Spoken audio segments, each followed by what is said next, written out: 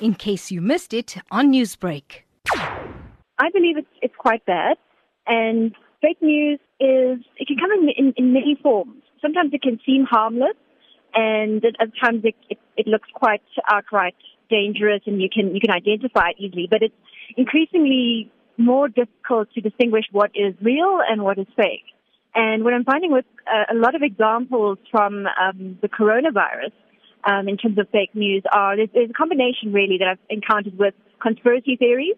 There'll be memes, and memes can be quite funny and appear harmless, but some of them that I've seen have mixed in all kinds of a combination of some truth and some falsehoods.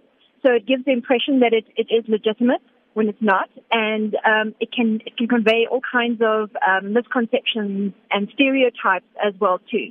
And then you have those that are just outrageous. But what I'm finding that the line is also getting very blurred, because what some folks are doing is that they're mixing in some truth and then also mixing in some falsehoods or even just assumptions, which are very, very dangerous. There are WhatsApp notes that have been circulating even before it was officially announced here in South Africa. And this one WhatsApp note that I heard, it was incredibly dangerous. It actually ended up being a little bit of a marketing ploy, or it could be a marketing gimmick as well too, because the virus COVID-19 hadn't been announced and confirmed yet. But this was already circulating within WhatsApp and saying that COVID-19 had already been confirmed in South Africa, and if you want to get tested, you can visit this doctor and these hospitals, and they'll be able to take care of you. There's a lot of very harmful information that has been spread. For people out there that need to confirm the legitimacy of these stories they come across online on social media, how can they verify? There are a number of ways that the public can verify.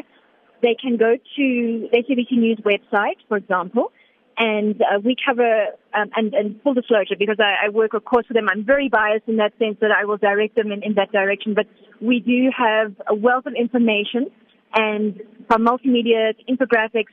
And if they don't go to the website, they can definitely download the app on Android as well as iOS and receive any and all news relating to COVID-19 there. They can also check a number of other very reputable news organization websites. Newsbreak, Lotus FM, powered by SABC News.